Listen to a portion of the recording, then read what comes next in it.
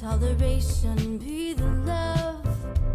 Before pride and exaltation, be the love.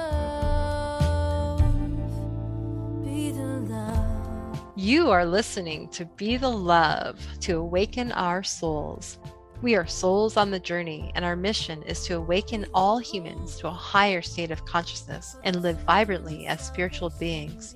We are here to open up the conversation to heal, awaken, and connect ourselves and the planet to a higher vibration of love frequency. I am Stacey Musial. And I am Brenda Carey. And we are your co-hosts at Be the Love podcast. Thank you for tuning in and ascending with us. It starts with you. Everything you need is within you. This is your time. This is Adrienne Elise of the Supernova Soul Tribe. This is Nicholas David Mann. Namaste. My name is Nistola Joy Davy. This is Ron Interpreter, and you're listening to Be the Love podcast.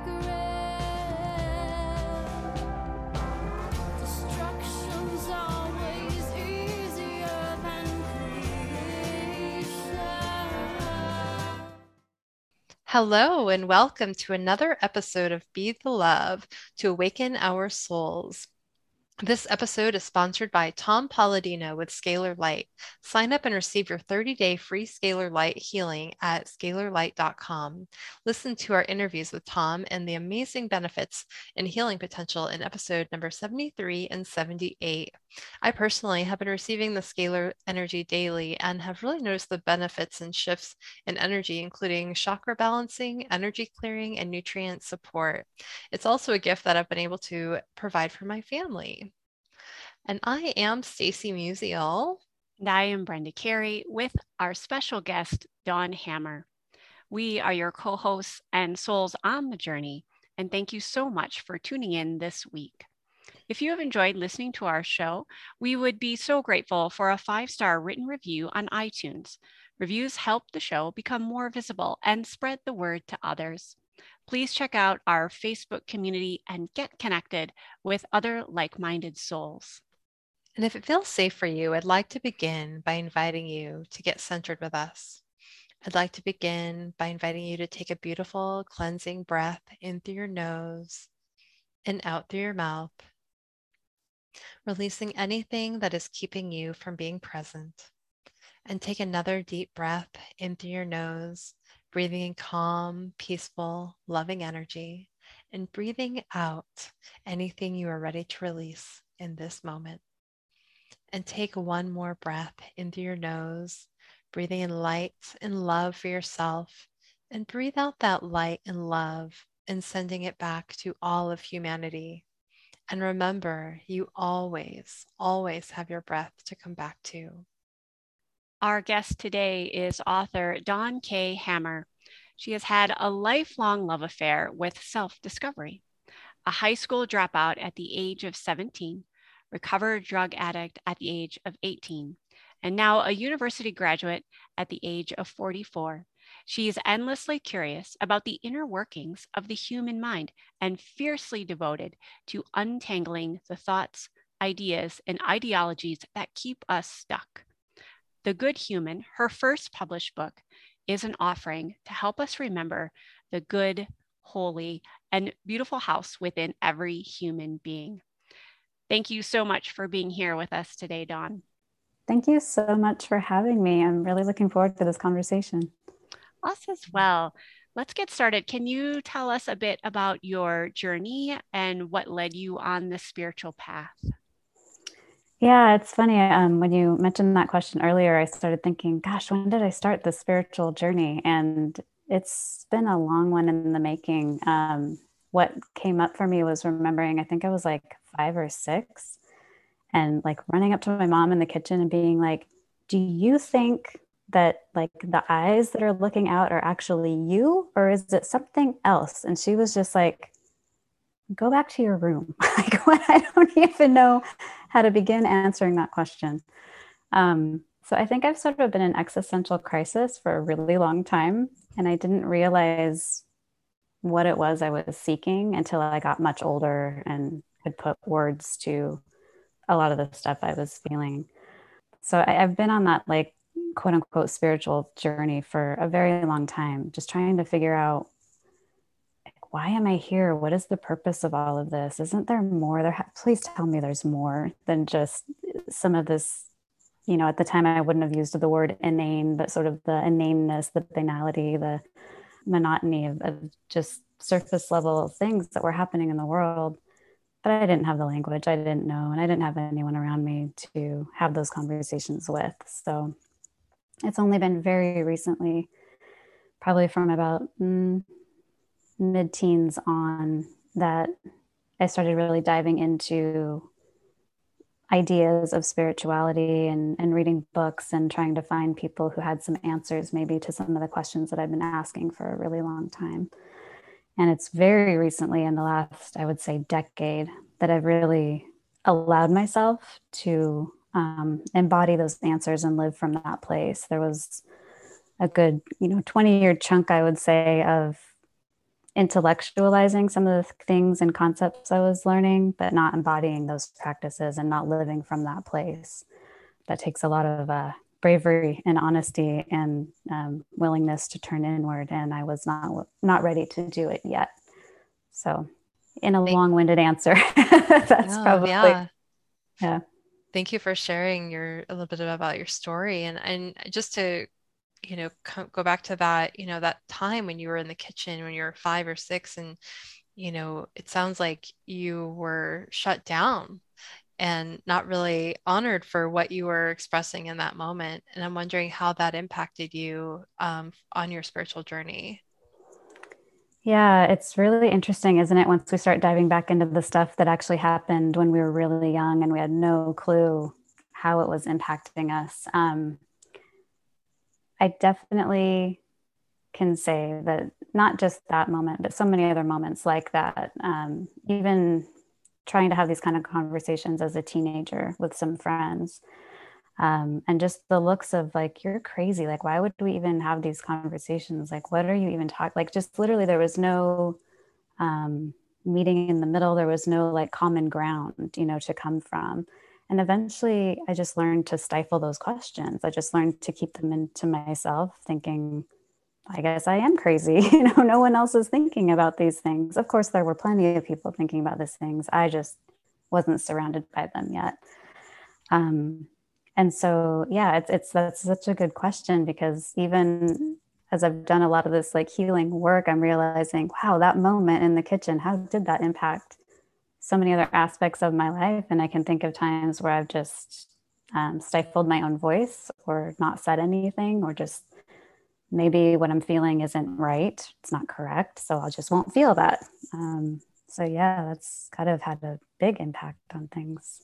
Yeah. And I'm noticing that there's so many listeners, that, could probably relate to your story, because so many people were shut down or stifled for their voice, that they didn't have a voice. And so they pushed that down, and now they're coming into, the realization and more insights, but needing maybe some more validation around that. And so what was that process like for you to kind of reach that point of validation and creating that embodiment for yourself?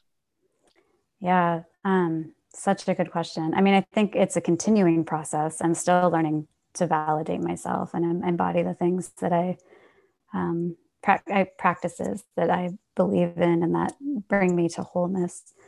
What came to mind as you asked that, though, is sort of the polar opposite of that experience in the kitchen. When I re-met my father at the age of, I think I was 17, we went on a road trip together down the California coast.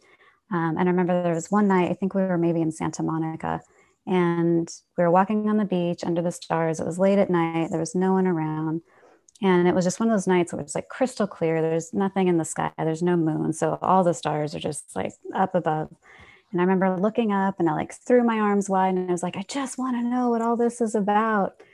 And exact opposite of what happened in the kitchen, he was like, yeah, me too. It's such a beautiful world. And I can help guide you in that. Like, I've been on this path for a very long time.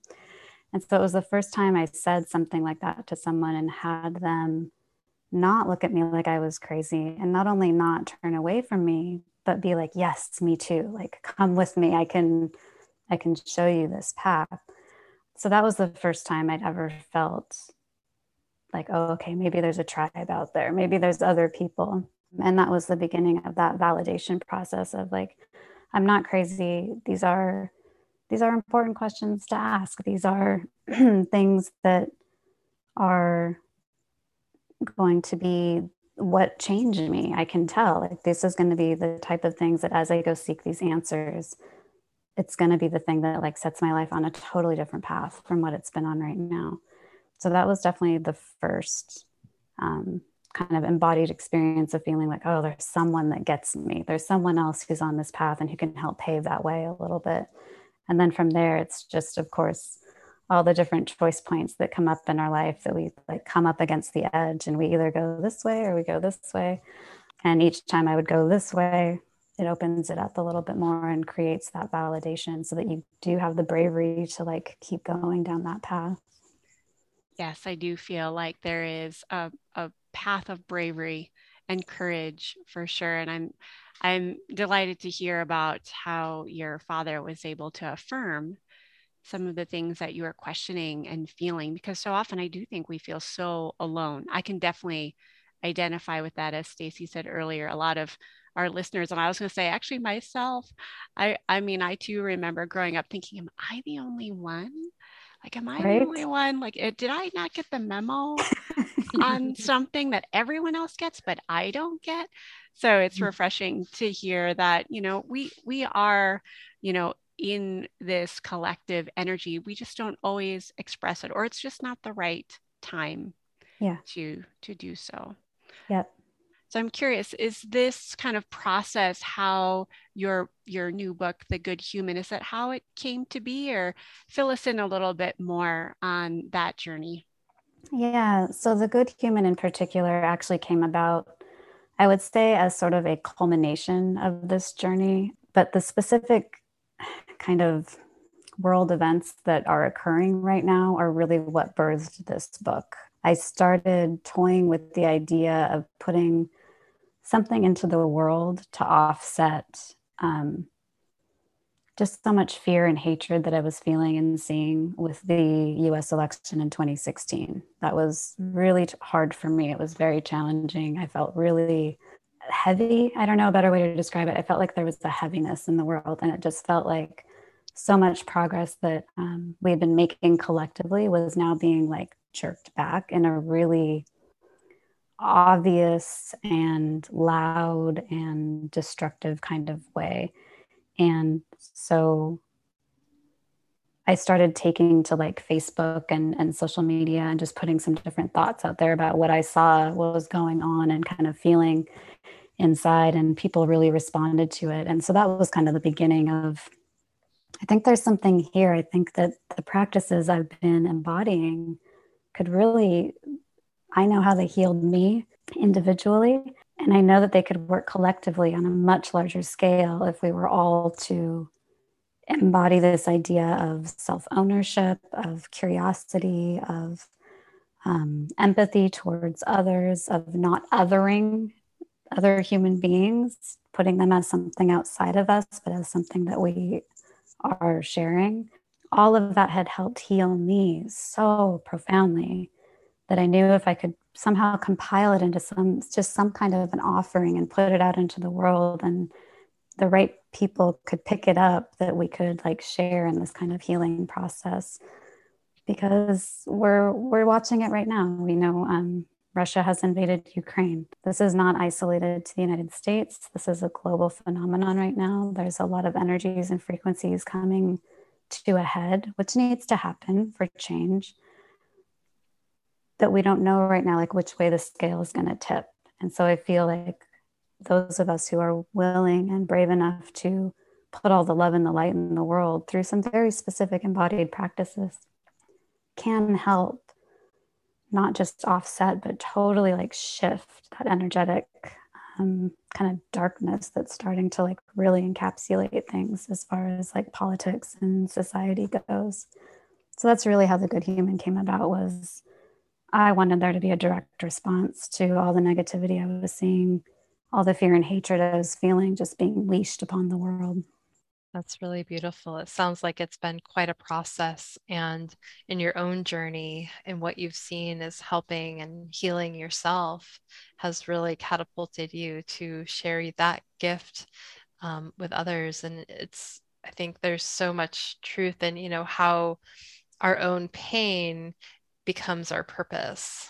And all of that, it sounds like, has really created you to be able to share that with others and really begin to affect change that we are seeing, because we have had a lot of change over the last 4-6 years now. It's been very tumultuous, and for a lot of people it's they're getting stuck in that chaos of what's happening and through the pandemic, but I think I love what you said about not othering others, but recognizing that it's also a part of bringing others in, as a part of ourselves, because there is no separation.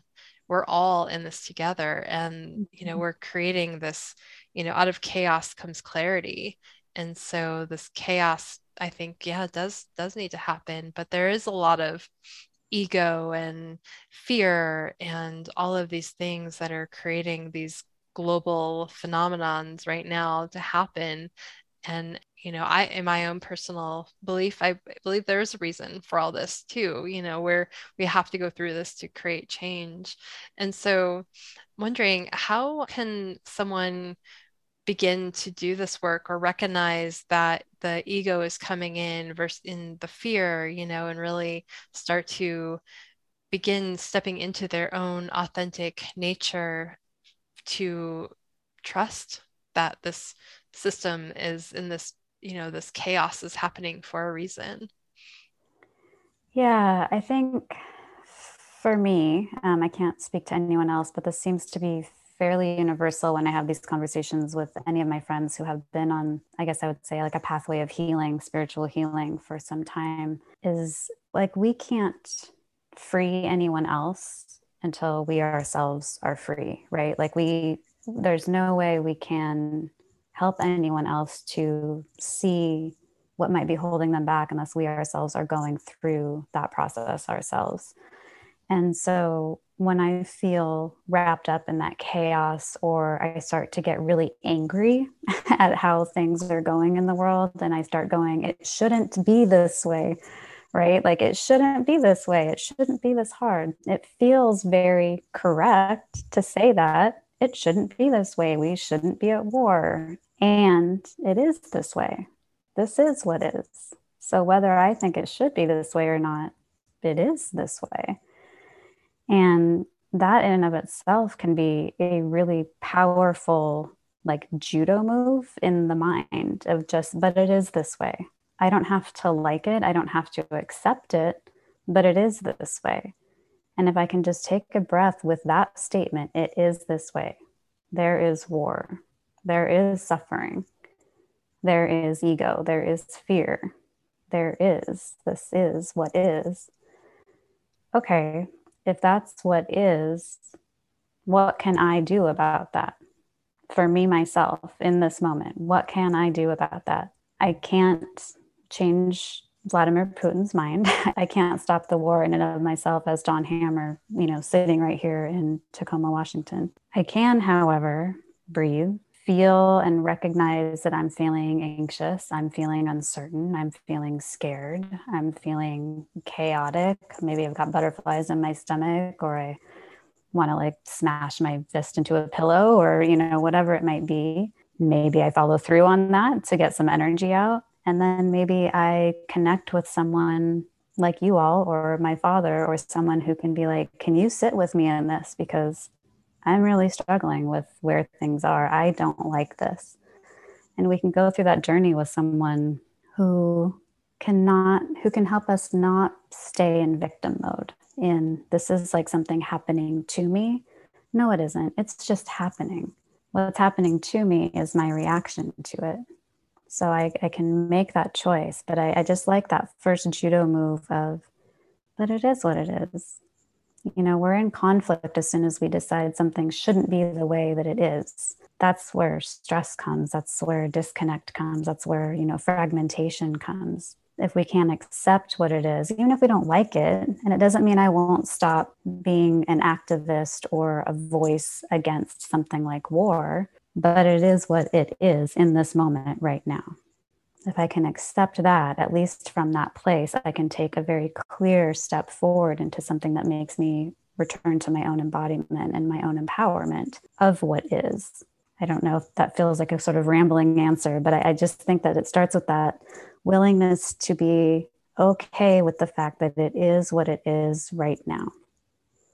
I definitely hear you in that journey of embodying. You mentioned different embodying practices, breath work, specifically like identifying the feelings, having someone to speak to, you know, that is like-minded. Tell us a little more about this, the foundation of breath and other embodying practices that you mentioned to just help us when we do come with that conflict between, well, this is what's happening and I don't have to disagree with it, but how can we use those embodiment practices, specifically breath, to help us kind of move forward and not stay stuck? Yeah. And I love that you use the word stuck, because that's completely what I think breath does. It unsticks us from that which wants to stick to us. So in my practice, which, like I said, has been really on this journey, probably 20 plus years, when I really started like studying different ways of quote unquote enlightenment, if that's the word you want to use, it's always come back to breath for me. And I first learned how to properly breathe, which sounds so funny to say, because you're like, what do you mean you have to learn how to breathe? Like, your body does it automatically, thank God, right? Like, you don't have to think about it, it just does it. But most of us, until we learn how to do this properly, are walking around like wounded animals. We breathe from the chest only. It doesn't really ever descend into the belly or arise from that place. It tends to be shallow, it tends to be short. And what taking a really good, what I call belly breath does, it completely resets our entire physiological system, because we're not used to it, because we don't think about it, because we don't have to think about it. So becoming really conscious of where our breath is arising from and where it's descending into, learning to consciously slow that and focus on it, it really allows everything that's been rigid to soften. And until we soften that inner wisdom that we all possess, it can't land. Like, if we're only up here, from like here up, and I'm pointing to my chest and up above my head, we're just in the mind. We're in the intellectualizing zone. We're thinking about things. We're reacting to things. We're just in our habitual responses and patterns. But when we take that deep breath and let it really rise up from the belly and then descend fully back into it, that's like a whole other ballgame. I mean, it's literally like enlivening your cells in a brand new way. The mind slows down, the thoughts start to dissipate, and they'll still be there. They never go away. We're human beings with a human mind. But the focus isn't there anymore. It's on the breath. You're really letting it do its work, its magic. I can feel it when I'm really, truly breathing deeply. I can feel it softening everything. So all of my attachments to my thoughts, like if we want to go back to the chaos of feeling like in the war, the pandemic, all my thoughts about it, about how it shouldn't be this way. Well, when I take a deep breath, that softens, and no longer am I rigidly clinging to this idea that it shouldn't be this way. I take a breath, it softens, and it lands, but it is. And from that place is where I can then choose correct action or new thoughts, or whatever is going to land is going to land. But it can't land until we've softened that soil. And so that, to me, is why breath is so foundational. Because if we could take a breath, it gives us a moment to not react to someone who may be saying something hurtful to us. It can give us a moment to respond really thoughtfully to a question that's been asked of us. It can give us a moment to ask ourselves, I don't know, what is it that I really want in this moment? I haven't literally stopped to consider that. I'm just in, go, go, go mode. Breath is the thing that allows us to return to ourselves and let our own inner wisdom land. Yeah, I would absolutely agree. I think the breath is one thing that we always can come back to. And when we openly and consciously connect with the breath, it does create that space to react or respond rather than react Yeah. to our outside, influences or our inner workings, and to really take that step to just respond differently.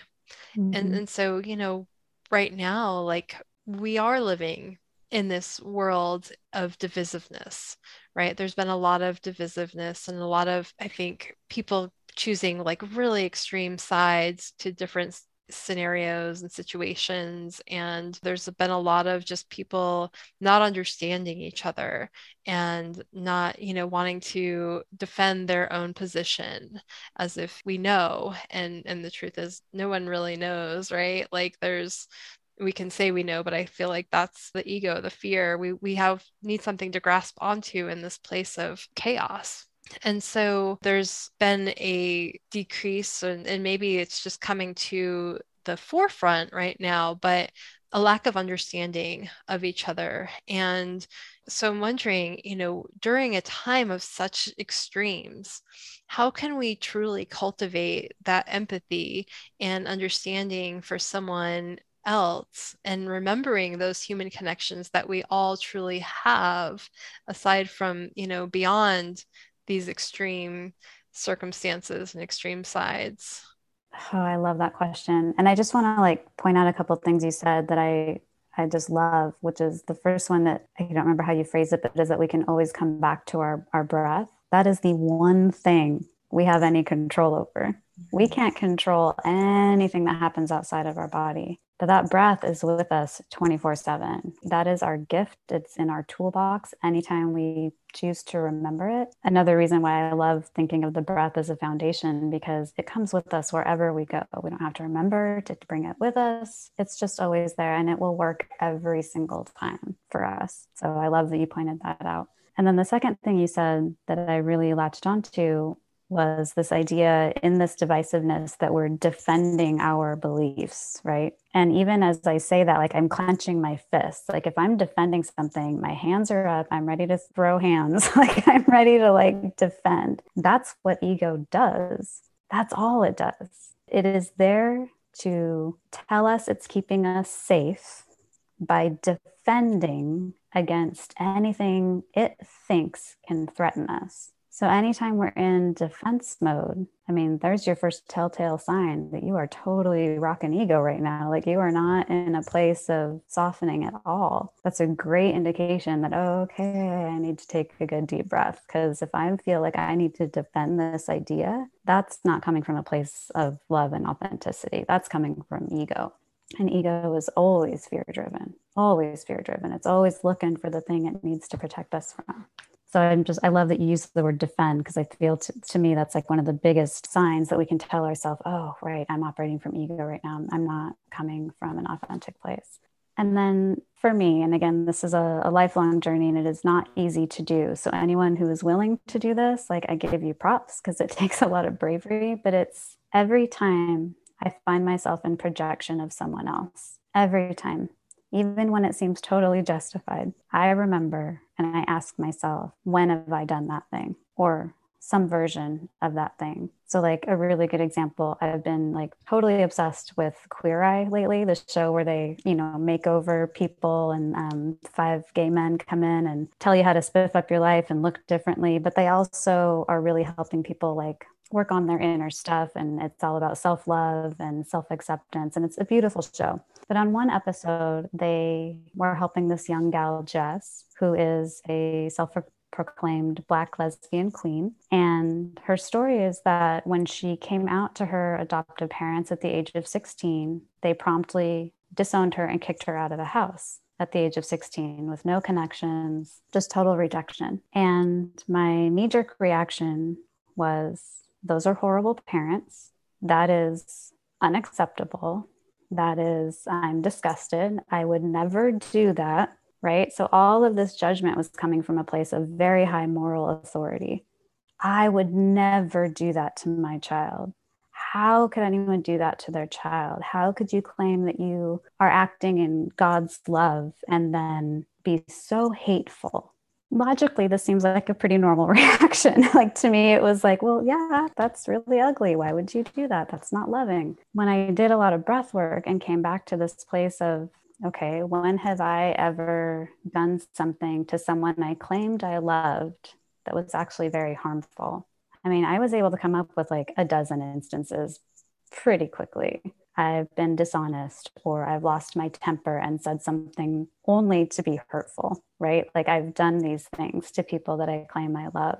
And so I was able to get to a place of not judgment, but discernment, right? Which there's like a difference between those things. But first I had to get really honest with myself about my own ugliness, about the things I've done that have hurt my children. And that's really hard to face. It's something ego doesn't want you to do. It doesn't want you to admit that maybe you're not perfect, that maybe you yourself have these traits that, you know, if they were caught on camera, we'd be ashamed of or something. And so I think in order for us to get past our divisiveness and to be able to return to a state of empathy with other human beings, even the ones that our logic wants to say, even those ones, really? Like, that's like a really bad person, though.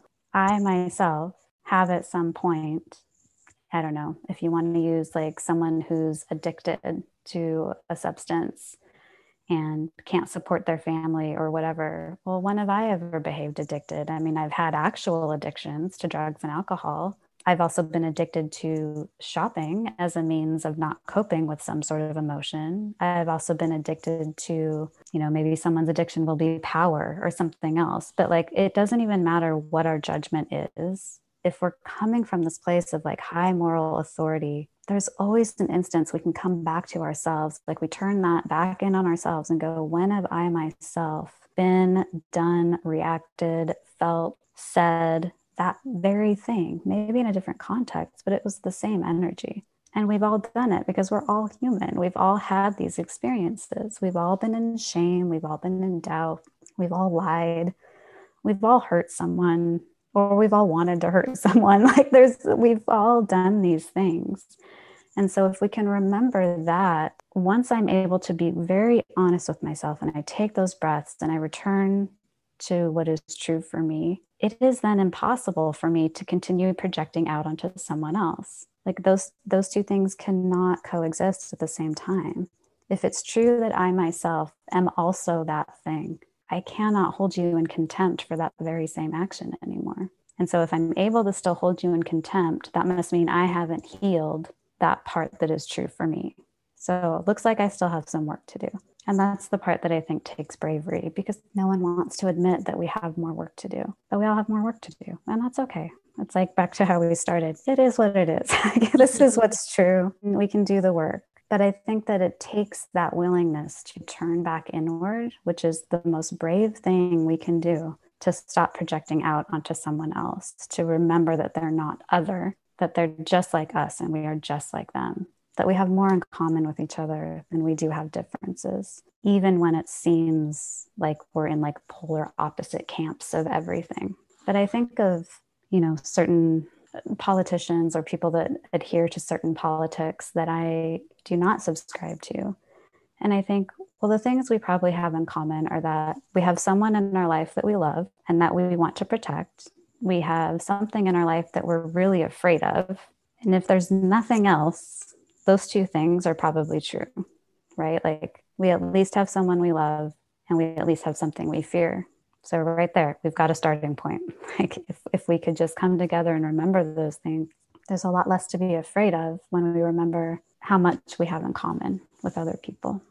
Yes, that's what I was just going to say, finding the commonalities as opposed to the differences is part of that inner work of being more empathetic, of understanding that we are all connected, even when it may not seem like that, even when fear wants to push through, or whether you call that fear, ego wants to push through and say, oh, but you know, that's them over there, you know, and it becomes this us versus them mindset as opposed to, you know, we. And so I'm curious, how can we change this mindset from how I'm terming it as, us versus them, focusing on that as opposed to the commonalities? Are there some, you mentioned breath as a practical tool, but when it comes to that type of mindset, what do you use then? So when you say that kind of mindset, do you mean the us versus them mentality? Yeah, kind of how we create separation Right. in the mind.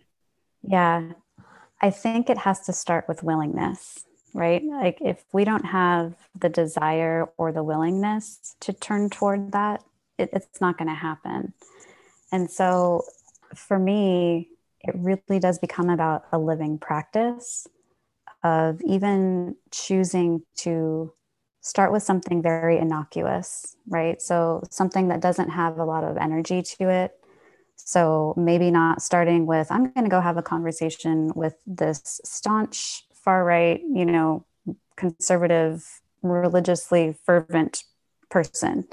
For me, that would be putting myself into a situation where if I hadn't been doing this work for a while, that conversation is not going to go very well. Like neither one of us is going to leave probably feeling heard and accepted and fully embodied. But if I can start with something like someone asking me, what do you want for dinner tonight? Instead of my rote response being, oh, I don't know, I don't care, whatever you want. Or someone saying, let's do Italian. And I'm like, okay, sure, let's do Italian without stopping to think about it.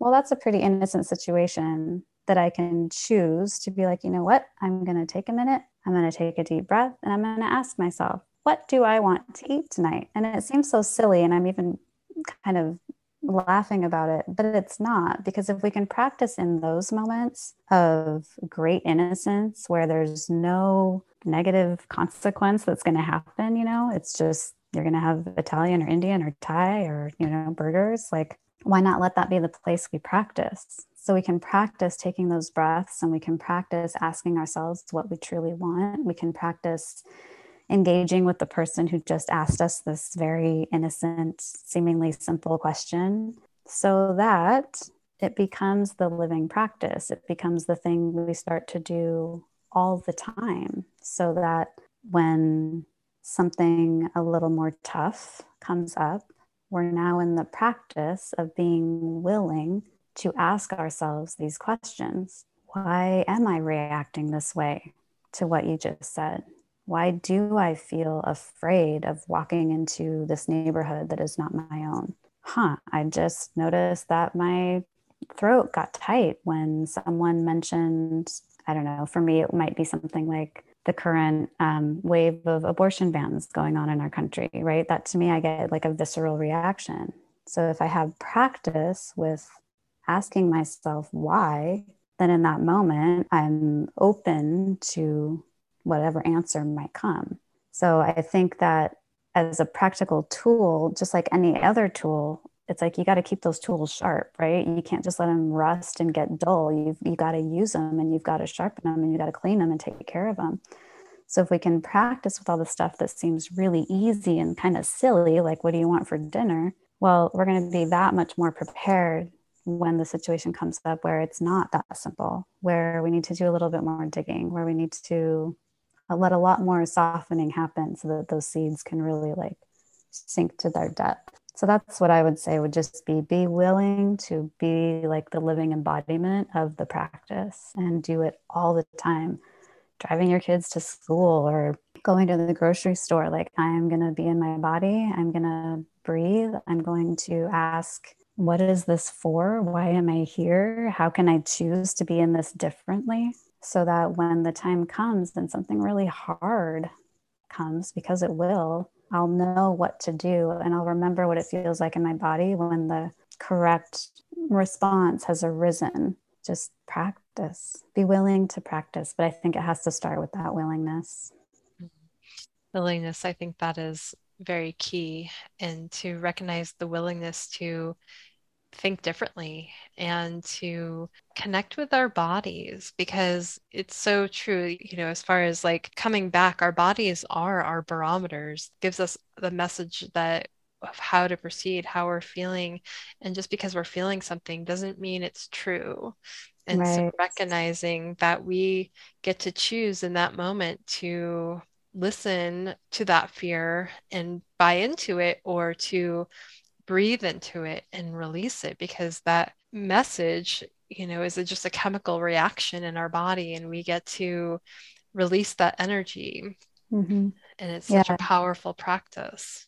it is. And it's, when I say like this is a brave practice, I really mean it. We know that fear so well, right? We know the voice of our ego so well. It's been our best friend for as long as we can remember. We don't even have to think about it. We just automatically respond to that voice because we're so used to hearing it. And so when we can say, oh, wow, I recognize that voice. Thank you for sharing. I'm not going to choose that today. That is really brave. It's not easy, especially when we're just starting to learn to pay attention to that and to kind of stop and be like, I'm going to ask a different question here and let that sit in my body. Because I think it's really true what you said, that I think you said something like the feelings aren't necessarily true. I think it's the thoughts about our feelings that aren't true. I think our feelings are so honest. And I think that so when I feel anger or fear, whatever that feels like in my body, that's true for me in that moment. That's very honest. My interpretation of it is usually completely off base. If I just let my thoughts run rampant, they're going to take me down all sorts of different spirals that aren't actually true. But the feeling in my body, that's true. And that's where my curiosity can go. It's like, wow, okay, I'm feeling butterflies. What is that all about? And the mind will say, I don't know. Or it'll be like, well, it's because that person looks really scary. And then you can recognize the thought and be like, okay, but is it true that that person's scary? How would I know if that person's scary? I don't. And then it's like, oh, well, I don't know. Oh, so we can't know that that person is scary. So is there something else going on? Or maybe then the butterflies dissipate. So it's having the feelings, being okay with the feelings, but being willing to turn toward those feelings so that we can disassociate from that voice that wants to say that person is scary or the situation is bad or, whatever it might be. And to recognize, though, too, that yes, our feelings are very valid and true. And there's also the recognition that a lot of those feelings are stemmed from the past. So the past doesn't equal the future. So we might have had an experience, 20 years ago, our body still remembers it as it's still true today. Mm-hmm. So in that respect, I think it's true. And then on the other side of that, it's doesn't mean that it's an accurate interpretation of what's happening. Mm-hmm. So just to clarify what I was saying, but I absolutely agree with that, because I think that we get to choose new thoughts and around those feelings, and we get to understand the interpretations that we're making about the experiences that are occurring. Mm-hmm. So I'm wondering, could you tell us a little bit about what it means to be radical, and how might this be misinterpreted? Yes. So the subtitle, the very long subtitle to my book is 9 Radical Practices to Smash Your Ego, Unleash Your Authentic Self, and Foster Connection in a Divided World. And it was funny when I kind of was workshopping that subtitle, I knew I wanted the word radical in there somewhere. It's one of my favorite words. But I got a lot of pushback from people like, oh, you shouldn't use that word. That's a negative word. That, radical people are crazy, all these different just thoughts and ideas behind the word radical. And so then I decided I definitely needed to include it. If there was that much pushback about it, I was like, okay, this is really fascinating. So radical, if you actually look up one of the many definitions of the word, but it's the one that I love the most, it just has to do with coming back to the root of something. And then pushing away from that root. So growing up from it. And so when I use the word radical for these practices, I don't mean it in a way that's super far-fetched or out there, or it's not even that they're really new, but they're radical in the sense that, we have a root of something. Like Stacey, you were mentioning past events or traumas and how those can get lodged in our body for sure.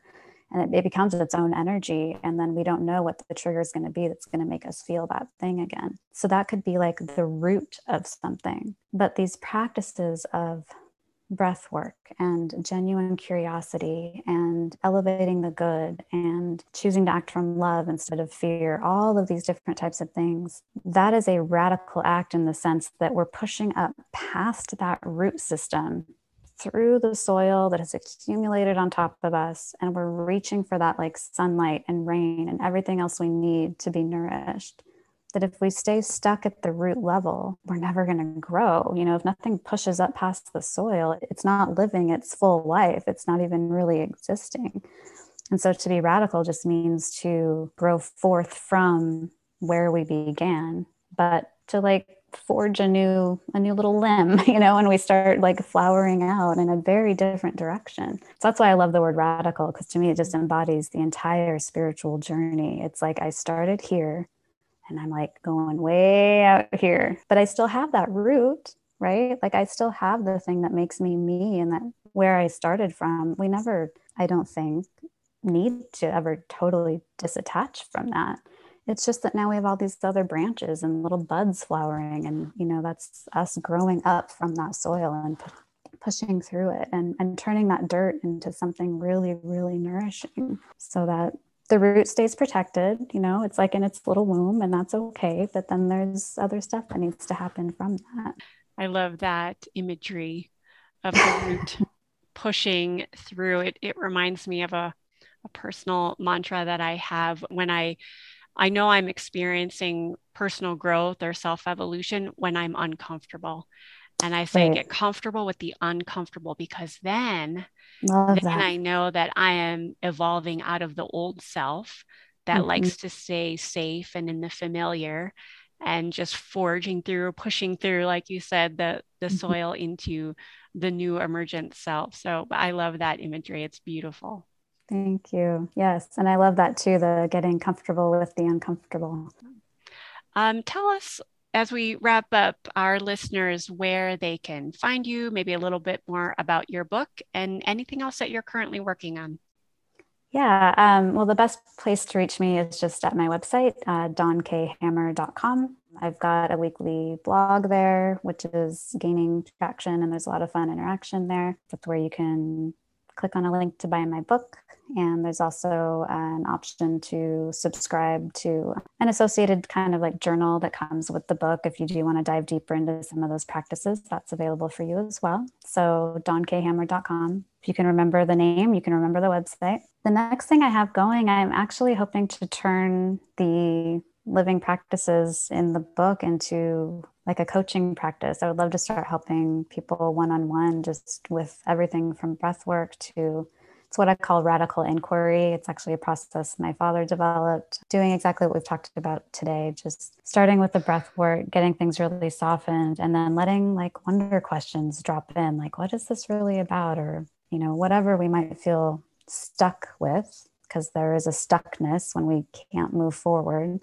How can we get unstuck with these practices? So just hoping to really hold space for people that are interested in that kind of work and offer it to the world. I do believe, like I started off this segment saying, that if we can free ourselves, we can free the world. And so if each one of us can be committed to that personal freedom, we can't help but want it for everybody else. Because once we experience that kind of joy and innocence and wonder that comes with getting free from the things that keep us stuck, like, I want everyone to experience that, and once everyone can experience it, you can't really go back. So I think that is the way forward, is just personal freedom and then hopefully collective freedom as a result of that. That's beautiful. And thank you so much for all the work that you're doing in the world, Dawn. And thank you for being here with us today. Thank you. I really enjoyed this conversation. I feel like we could just keep chatting for hours. I feel the same. It's been a beautiful conscious conversation, and I know it'll plant seeds for people. And thank you for listening to Be the Love podcast. If you've enjoyed listening to our show, please share the love by sharing it with your friends, giving us a 5-star written review on iTunes, liking us on Facebook, or making a donation by visiting our Patreon website at patreon.com/Be the Love podcast. And stay tuned for more episodes being released on Mondays and Thursdays at 5:55 a.m. Mountain Standard Time.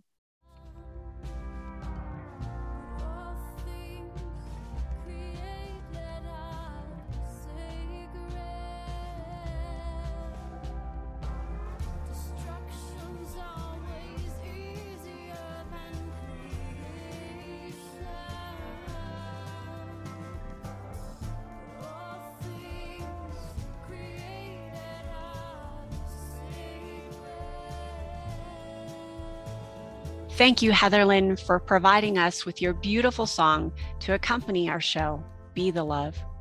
If you would like to learn more about Heatherlyn and her music, please visit her website at heatherlynmusic.com. And thank you, Christy Grace at Leading Edge Productions, for the beautiful design and graphic. And thank you for tuning in. And until next time, we are souls on the journey to align to our divine purpose and shine our lights. So keep on shining.